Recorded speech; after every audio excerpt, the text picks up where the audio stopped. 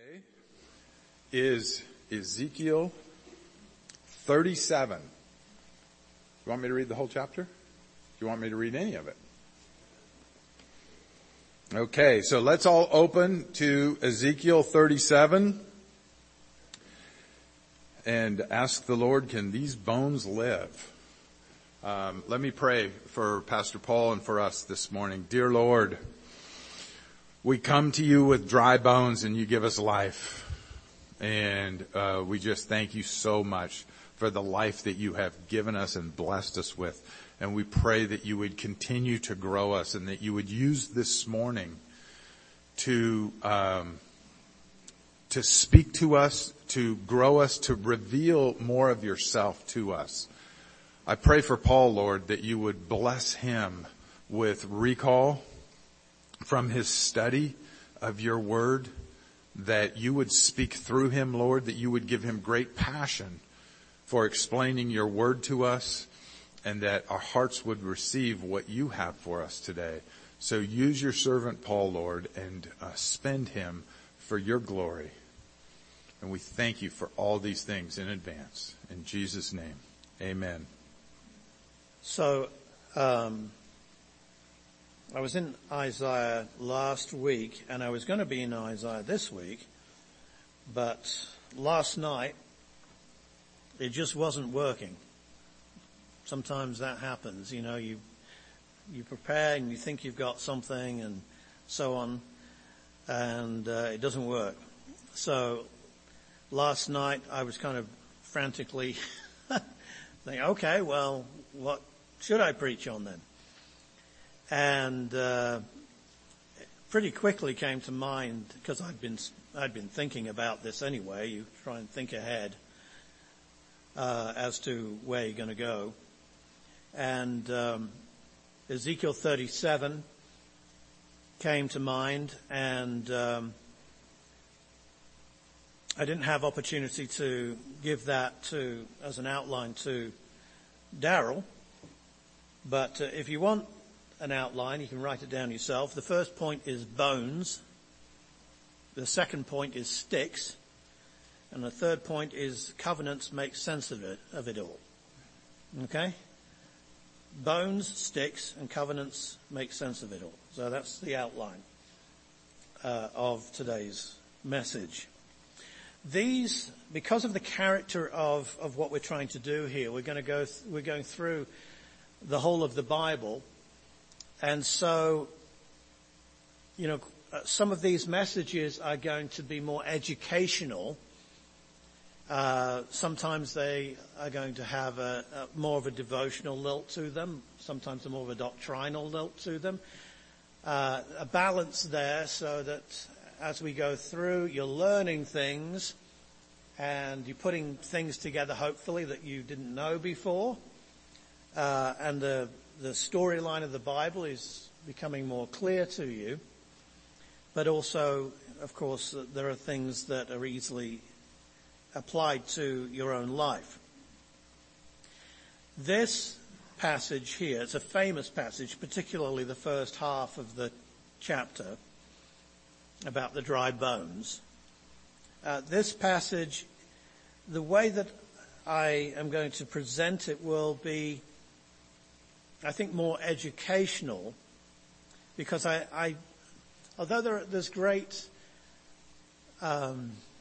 benefit from applying the dry bones scenario to us, I think it's very easy for us to spiritualize things using a passage like this, and rather than grasp exactly what God is doing here. So I don't want to kind of drift off into spiritual applications and bypass exactly what this passage means. Because remember, what we're doing is that we're following the oaths that God has taken. These oaths are in covenants, and the covenants are amplifications of God's speech that are given to our dull ears because we have a tendency not to believe what God's saying. Don't we? We have a tendency, when God says something, to think, oh, well, it can't mean that, it must mean this. Or sometimes, we've been in churches where they have a particular approach to Scripture, where everything is applied to the church. It doesn't matter if it's in the Old Testament or where it is, it's all applied to the church. And when we do that, we bypass the words of God and the promises that God has made. And what is essential to understand about the covenants of God is that God wouldn't have entered into these things if they weren't important to him. And he wouldn't have made covenants and oaths to do these things and told them to us if he didn't want us to believe them and take him at his word. A challenge for biblical interpretation is us saying, well, I don't see how God's going to do that. For example, Israel has not had a king since the Babylonian captivity. That's a long time ago. Yes, that's a long time ago. It's actually going on for over 2,500 years. Well, surely that must mean that the promises, such as the ones we're going to read here in Ezekiel 37, they can't mean exactly what they say. They must have a spiritual dimension to them that we can apply, and that's what God means.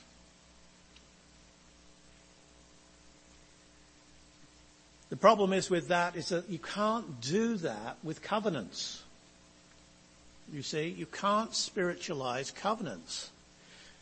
Now, we don't make covenants nowadays, okay? Covenants are solemn oaths that are taken to do particular thing. We put ourselves under obligation to do that by taking that oath. And if we break that oath, then, we bring down condemnation on ourselves. The closest that we have is a marriage covenant, yes? Where we take vows to each other to do certain things. We've got to take those things seriously. Well, if we take the example of a marriage, you can't, 20 years down the road, decide you're going to spiritualize your covenant oaths and switch out your marriage partner. Okay? The oaths that I took, I'll keep, but I'll just switch the marriage partner out. Okay? And I don't mean them to you anymore, I mean them to you now. We can't do that. That's an absurd idea. And yet, sometimes we do that with the Word of God. Sometimes we say that God promised particular things to the nation of Israel, and we switch Israel out and put the church in there. Folks, you can't do that.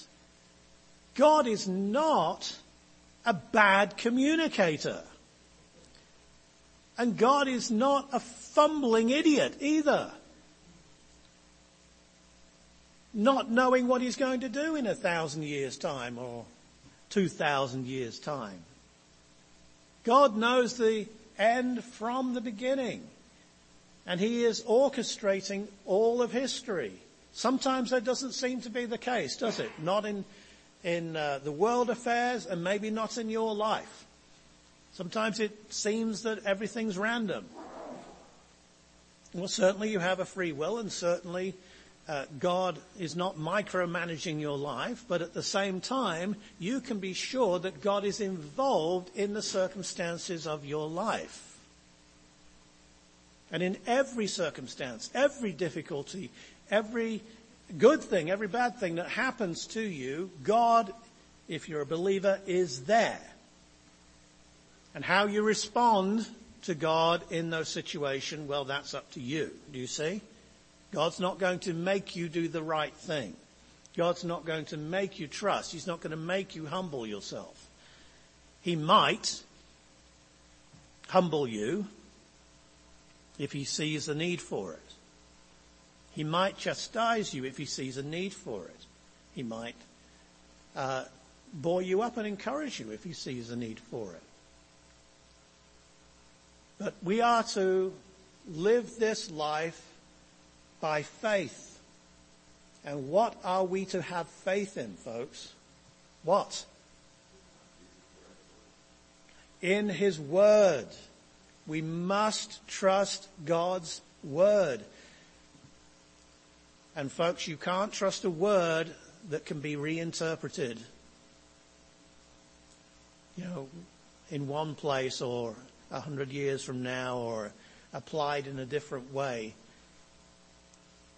depending on circumstance. You can't have faith in that, because what you're doing is you're having faith in that reinterpretation. Do you see? Folks, the lesson is that God means what he says, and he especially means what he says when he makes covenants. With that in mind, you all know this story, I presume. Maybe it's wrong of me to do that, about the dry bones. Ezekiel is given a vision. And this vision is weird. A lot of the visions are weird, This is a vision of a valley of dry bones. Look at verse 2. He caused me to pass by them all around, the valley of dry bones in verse 1. And behold, there were very many in an open valley, and indeed they were very dry. And he said to me, Son of man, can these bones live? So Ezekiel, being smart, said, Oh Lord, you know. Okay, instead of kind of committing himself. So God, who is involving the prophet in this, gets the prophet to prophesy over the bones. Look at the words that are used in verse 4. O dry bones, hear the word of the Lord. Hear the word of the Lord.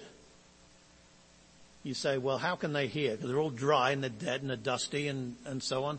So what's the point? What's the point? Well, if it was just Ezekiel talking to them, there wouldn't be any point. Okay? But the word of God came through the prophet, which means the power of God comes through the prophet. And those bones obey the word of the Creator. The most powerful thing in creation is the word of the Lord. So verse 5 says, Thus says the Lord God to these bones, Surely I will cause breath to enter into you, and you shall live. I will put sinews on you and bring flesh upon you and cover you with skin and put breath in you. And that is precisely what happened in the ensuing verses. One thing and then the next thing and then the next thing. At one point, there were just a bunch of human bodies, as it were, with no breath in them. They're just standing eerily in that valley in front of Ezekiel, waiting for the life breath of God to come into them. And then God breathed upon them using the winds, and breath came into them and they lived. Okay, that's impressive. That's okay. That's an interesting vision. What does that mean? What's all that about? Well, the interpretation of that vision is that God intends to take the people of Israel, the elect of Israel, the nation of Israel, and he intends to take them out of their graves in a future day and put them in their land, and he will be their God and they will be his people. These words by Ezekiel were spoken, as I said, 2,500 years ago, and they have not been fulfilled yet. 1948 is not a fulfillment of this prophecy. But there will be a fulfillment of this prophecy. Let's have a look at what God says here. If we go a bit further down, Look at verse 13. Then you shall know that I am the Lord when I have opened your graves, O my people, and brought you up from your graves. I will put my spirit in you. Not just breath. This is the important thing. They do get the breath of life, but I will put my spirit in you, and you shall live, and I will place you in your own land. Then you shall know that I, the Lord, have spoken it and performed it, says the Lord. Now, the importance of the Spirit will be brought out a little further on in the chapter. But it is important to notice that. God is going to bring Israel back to their land, and he's going to put his Spirit in them. But notice verse 14, will you? Then you will know I, the Lord, have spoken it and performed it. So one of the things that I teach, some of you will know this, is that God's actions correspond to his words. Yes, some of you have heard me say that. God's actions correspond to his words. Or God's words equal his actions. God's not going to say that he's going to do one thing and then do something different. That's what a lot of interpreters say. And that's a misinterpretation of the Bible, which comes from a misinterpretation of God. God, when he says, let us create man in our own image, what does he do? When he says to Naaman, go and baptize yourself, wash yourself in the river Jordan 7 times, what does he mean? Go and do it 7 times. 6 times isn't enough. 7. God means what he says. When Jesus says to you and says to all sinners, come unto me, all you that labor and heavy laden, and I will give you rest. It's up to you to come, because that's where you're going to find rest, because he means what he says. When you are beckoned to believe in Jesus Christ for the forgiveness of all of your sins, to become a child of God, an heir of God, by trusting that Jesus died in your place. Folks, God means what he says. What's stopping you from coming? You don't have to change the interpretation.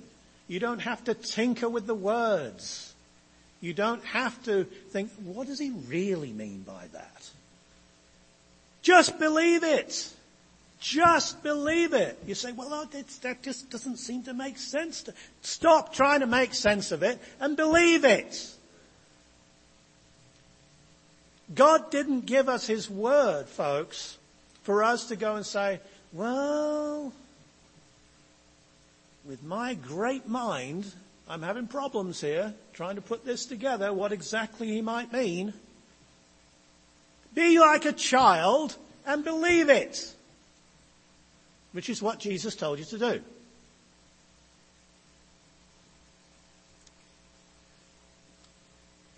God has spoken it and he will perform it. That's the lesson. Now this, of course, is them looking back. Then you will know. Then you will know. I tell you what, it's much better to know before it happens. And the way that you can know before it happens is, well, what? How? Tell me. Believe it. Believe it. Then you'll know, won't you? It's an important lesson, folks. It's such an important lesson. We struggle, I struggle, you struggle sometimes with the circumstances of life, with living in these bodies of death, with the interactions that we have to go through, with the bills that we have to pay, with the pains in our bodies. You know the list. We struggle going through from moment to moment, to moment, to moment, to rely, to trust. That's we must trust. We're supposed to live by faith. Okay? Then the circumstances change. Not what may be right in front of us, but we see it in a different way. We don't face it with fear and anxiety. We face it in the confidence that God is there with us. Things that look overwhelming to us become smaller to us, much smaller to us, because we know that God's not going to forsake us. I said this would be more educational, but I'm starting to make it devotional, aren't I? Anyway. So the next thing that he's told is to perform an action.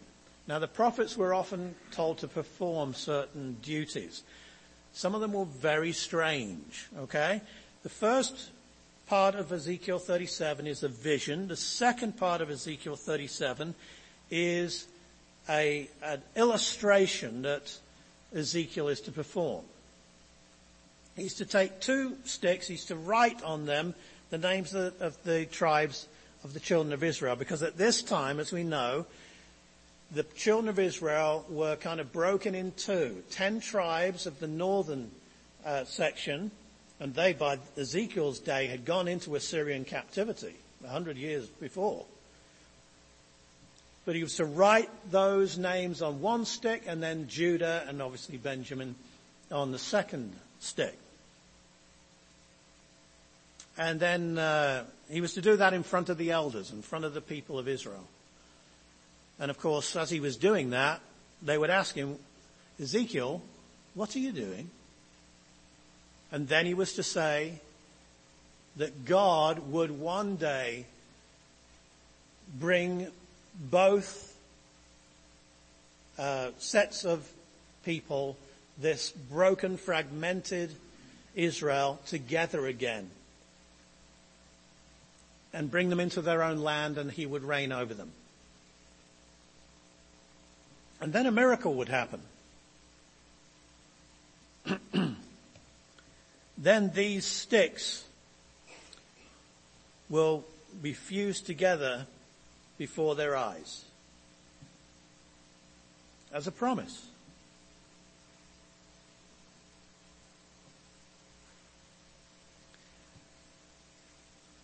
Now that's what Ezekiel says. And Ezekiel is certainly not the only one. We've already looked at what Micah has said, and Hosea has said, and Amos has said, and Isaiah has said, and we're going to look at what Jeremiah says, and we're going to see over and over again these promises of God reiterated down through the centuries. God could only say it once, but he decided to say it many times so that people would believe him and trust in him and find hope and encouragement in him. And despite this, it is sad and it is shameful, quite honestly, that many people in the Christian church have spiritualized these passages and said they don't apply to future Israel. God's done with Israel. And we'll just apply them to the church. That's no way to interpret the Word of God. That's, as I've said before, and please hear me here, that is to replace God's words with your words and believe your words.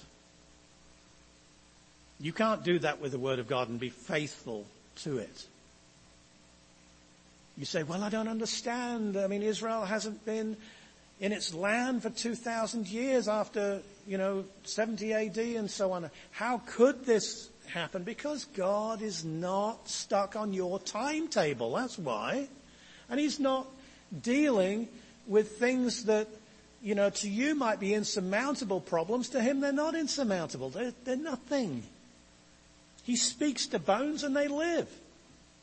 Can you do that? Well then, if you can't do things like that, what are you doing trying to reinterpret the Word of God and say, well, he must mean this because obviously I can't figure it out if it means what it says. Just believe it means what it says, will you? Just give God the glory of sorting his problems out himself. How about that one?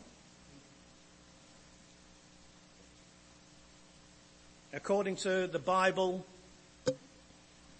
you're all sons, daughters of God. You're all heirs of God.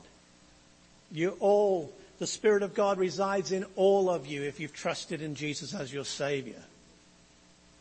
You are all incorporated into Christ if Christ is your Savior. Can you figure that one out? No. Do you believe it? Of course you do.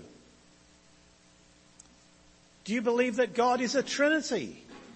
Father, Son, Holy Spirit. And the three are one. The one and the many problem, all sorted out in God.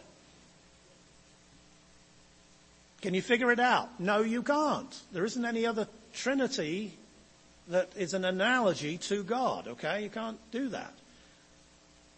But you believe it. Yes, you believe it. Well, believe this prophecy too. Believe all of the prophecies in the Old Testament that God means what he says. Then you can be absolutely secure that because God means what he says in the Old Testament, that anything that is written to you in the New Testament, God also means. And you don't have to spiritualize it. You might not understand all of it. I certainly don't. But I'm not called to understand all of it. I can leave that up to God. But I am called to believe it. That's my job. That's my duty as a creature. The sticks come together in his hand, and the interpretation is in verse 21. Thus says the Lord God, surely I will take the children of Israel from among the nations. See, they've been scattered. Wherever they have gone, and will gather them from every side and bring them into their own land. Folks, whether you like it or not, according to God, that land over there is Israel's land, okay? Their own land. And I will make them one nation in the land, on the mountains of Israel, and one king shall be king over them all. They shall no longer be two nations, nor shall they ever be divided into two kingdoms again, which had been the case for hundreds of years before this prophecy of Ezekiel. But something else. They shall not defile themselves anymore with their idols, nor with their detestable things, nor with any of their transgressions. But I will deliver them from all their dwelling places in which they have sinned, and will cleanse them. Then they shall be my people, and I will be their God. You see, the Spirit is going to enter into these Israelites. They are going to be born again. That's what's key. It's not that God's just going to revivify the people of Israel and put them in the land and that's it. No, they're going to be forgiven of their sins and cleansed from their sins. And I don't know if you've read the newspapers recently, but that's not what's going on in Israel right now. Hasn't happened. But the challenge to us is to believe that it will happen. Do you see? We live by faith, not by sight. Faith drives the understanding. The understanding doesn't drive faith. Like, I'll believe it if there's enough, if I can figure it out, if there's enough evidence. That doesn't glorify God at all. No, you believe it because God said it. You believe it because you know who God is. So, In the last part of Ezekiel 37, he kind of brings it home. He brings the interpretation all together in more specific language. Verse 24. I'll read down to verse 28. See how many covenants you can pick out here. David, my servant, shall be king over them, and they shall all have one shepherd. They shall also walk in my judgments and observe my statutes and do them. Then they shall dwell in the land that I have given to Jacob my servant, where your fathers dwelt, and they shall dwell there, they, their children and their children's children forever. And my servant David shall be their prince forever. Moreover, I will make a covenant of peace with them, and it shall be an everlasting covenant with them. I will establish them and multiply them, and will set my sanctuary in their midst forevermore. My tabernacle also shall be with them. Indeed, I will be their God, and they shall be my people. The nations also will know that I, the Lord, sanctify Israel when my sanctuary is in their midst forevermore. Remember in Micah and in Isaiah, remember that the nations will want to come up to Jerusalem, to the mountain of God, to the house of God. Well, here's the house of God again. And the nations are taking notice, and they're coming to the house of God. See, the Bible fits together, doesn't it? All you have to do is believe it. Okay, so how many covenants did you count here? I mean, this is not fair, because I've been studying this stuff for years, but 3, that's very good. Can you name them? That's very good. Abrahamic, Mosaic, and a priestly. Now remember that the Mosaic covenant, is to be replaced by what? The new covenant. Remember, we've just taken communion. This is the new covenant in my blood. I'm really glad it's not, this is the Mosaic covenant in my blood, because otherwise we'd be offering sacrifices and we wouldn't have eternal security. Okay, we'd have to keep the law all the time. We don't have to keep the law because we're under the new covenant. Which one? The Davidic covenant is there. That's right. Is there another one? How about the priestly covenant? Remember that covenant in Numbers 25 that everybody forgets about? We did cover it. I know it was a while back, but we looked at the forgotten covenant. We looked at this covenant with Phinehas. Okay? When the Midianite woman was brought into the camp and Phinehas went through with the javelin, and he wasn't aiming for Olympics place, he knew what to do with that thing.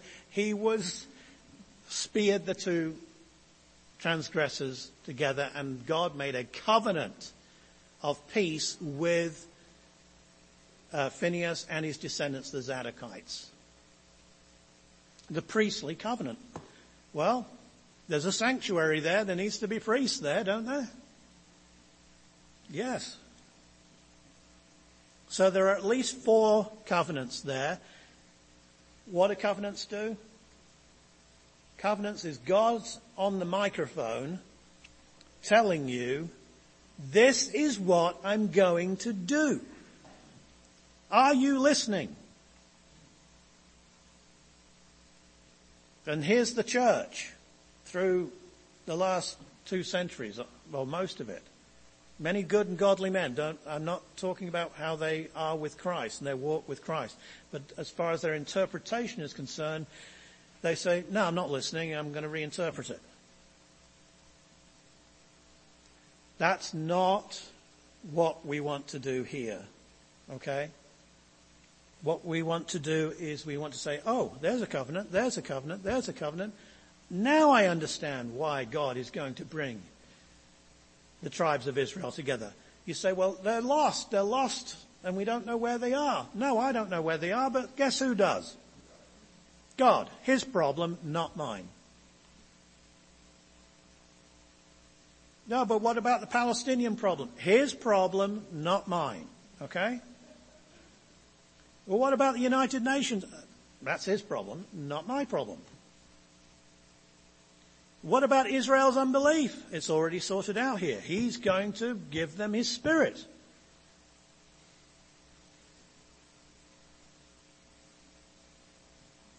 But the kingdom of God is going to be a kingdom that is ruled over by the Messiah, Jesus Christ. There's going to be a sanctuary in it. There's going to be peace in it. Israel, the nation, are going to be multiplied and blessed within it, and they're going to be saved.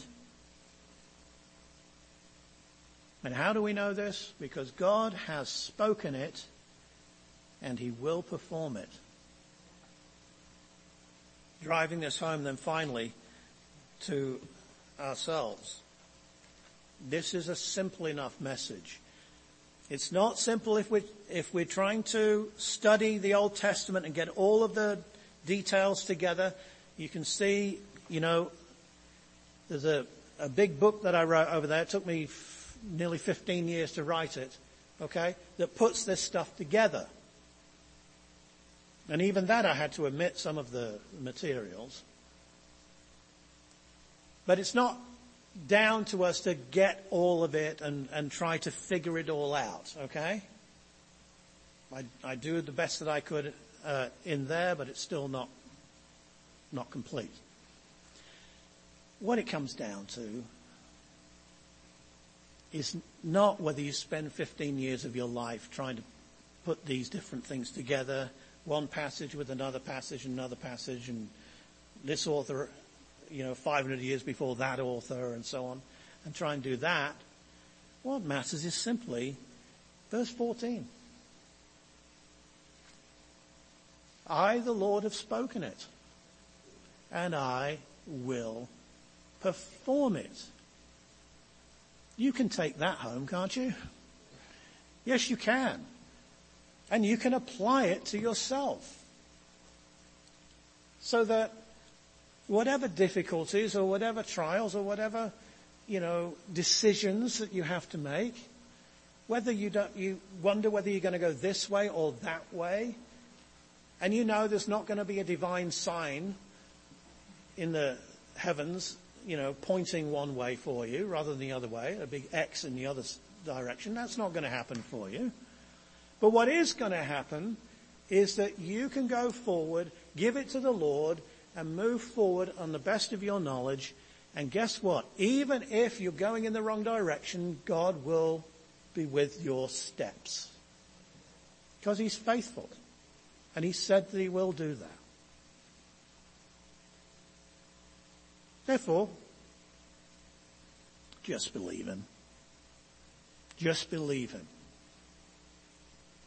He loves you, and furthermore, as the words that Steve read out for us in communion demonstrate, we're in covenant with him.